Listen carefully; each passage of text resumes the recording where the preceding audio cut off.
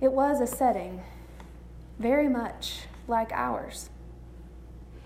People gathered in a house of worship to listen as someone proclaimed ancient scripture and to have it interpreted for their present time.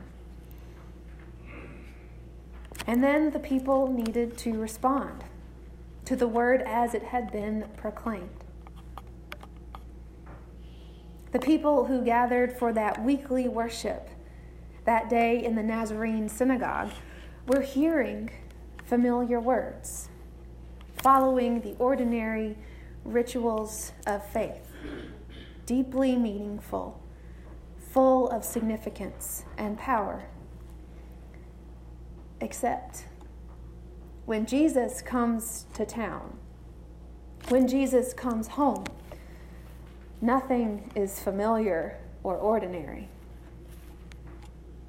Luke begins the stories of Jesus' ministry by describing his first trip back home since being baptized and visited by the Holy Spirit.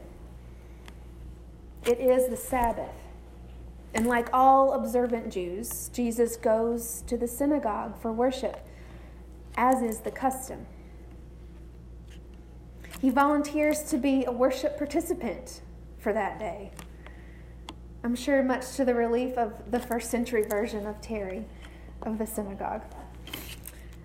And he selects his scripture passage from the scroll of Isaiah, proclaiming that the Spirit of the Lord is upon me, because it has anointed me to bring good news to the poor, to proclaim release to the captives and recovery of sight to the blind, to let the oppressed go free, and to declare that this is the year of the Lord's favor.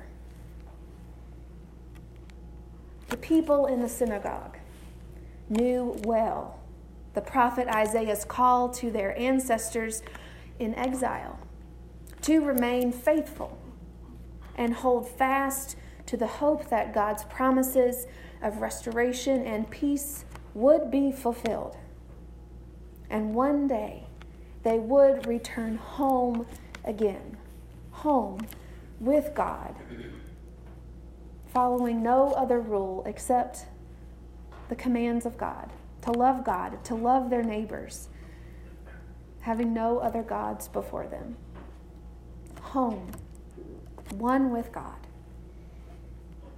But we know that over the centuries since the Babylonian exile, that vision of home never quite came to pass. We are in the middle of this story in our disciple Bible study on Tuesday nights. And we are just hearing the same things over and over again of God speaking to the people through the various prophets. Essentially, come home. Remember who you are. Remember how I created you to be with one another and with me. We hear it. And the people try, but they struggle and they fail. And yet God continues to be faithful, continues to hold on to the promises and offer them to the people. And so those sitting before Jesus are heirs of this promise and the struggle to come home and remember who they are. And these words of Isaiah, of one who says, "The Spirit of the Lord is upon me to bring you home," have kind of become, over the centuries, a messianic job description.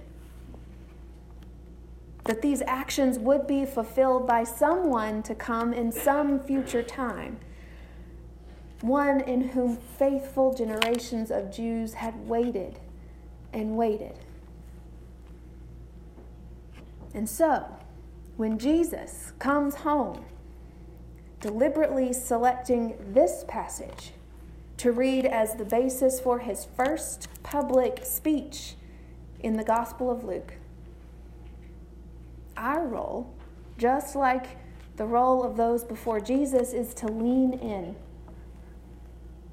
to fix our eyes on him, and take in every word, because this is no ordinary sermon.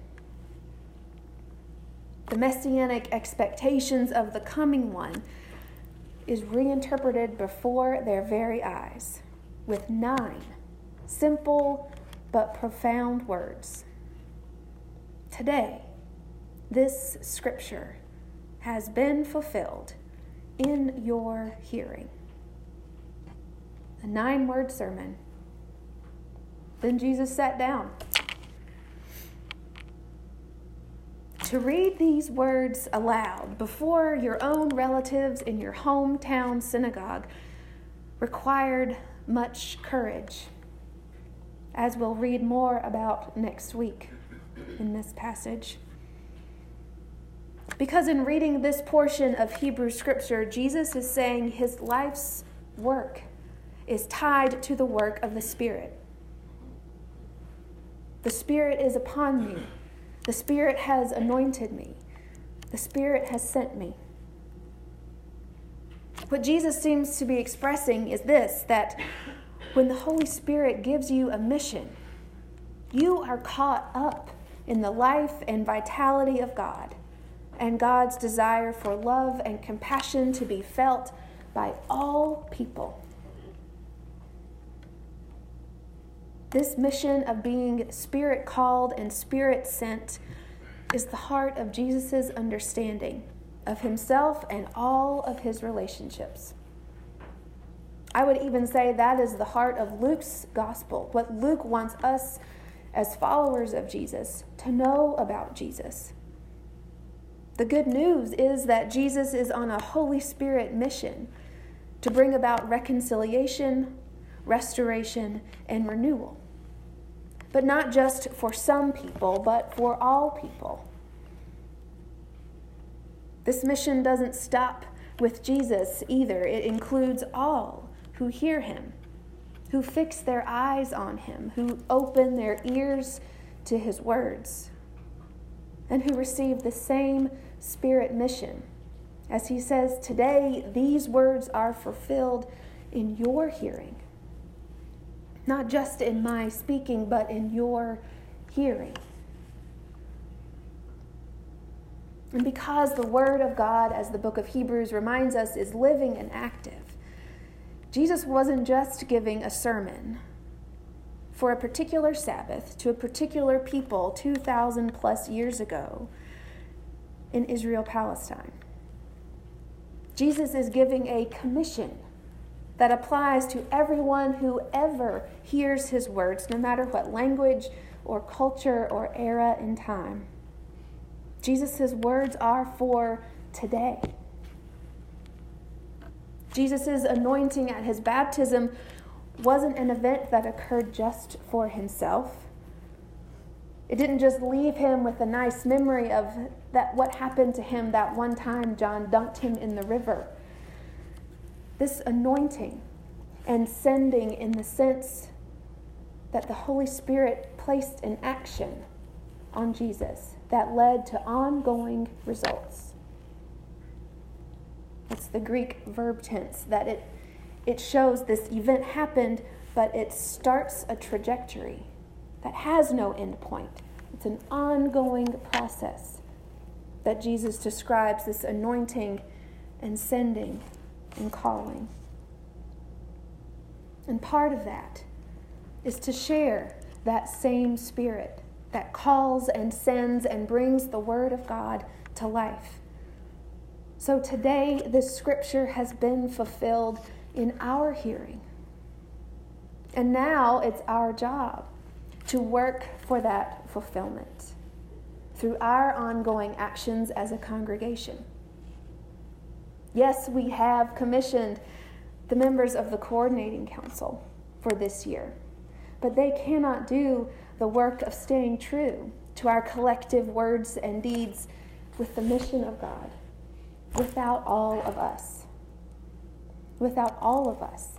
as a congregation. For the Spirit of the Lord is upon all of us, equipping all of us with the gifts and talents and quirks to share the good news, to proclaim the reality of God in our midst and what that does to us, what that means for us. It is critical. I would say the life of our church depends on it, that we ask how the Spirit of the Lord is anointing us, calling all of us to step up for ministry in the present and future.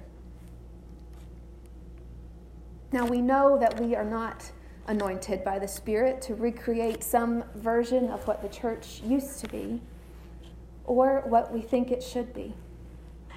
But instead, we are anointed to look around and look forward into what God calls Providence Baptist Church to become. Beloved, the Holy Spirit is already equipping us for a task and giving us the time to do something for God. To know our mission as a congregation and to understand what God has given us to do is as important for us as it was for Jesus as he began his earthly ministry in his hometown. We are all Spirit-called and Spirit-sent with a mission to be in this world in such a way that others will see this scripture being fulfilled in their hearing.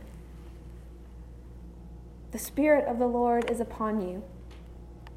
So take courage with the joy of the Lord as your strength to follow where that Spirit is already leading us. And let the people of God say, Amen.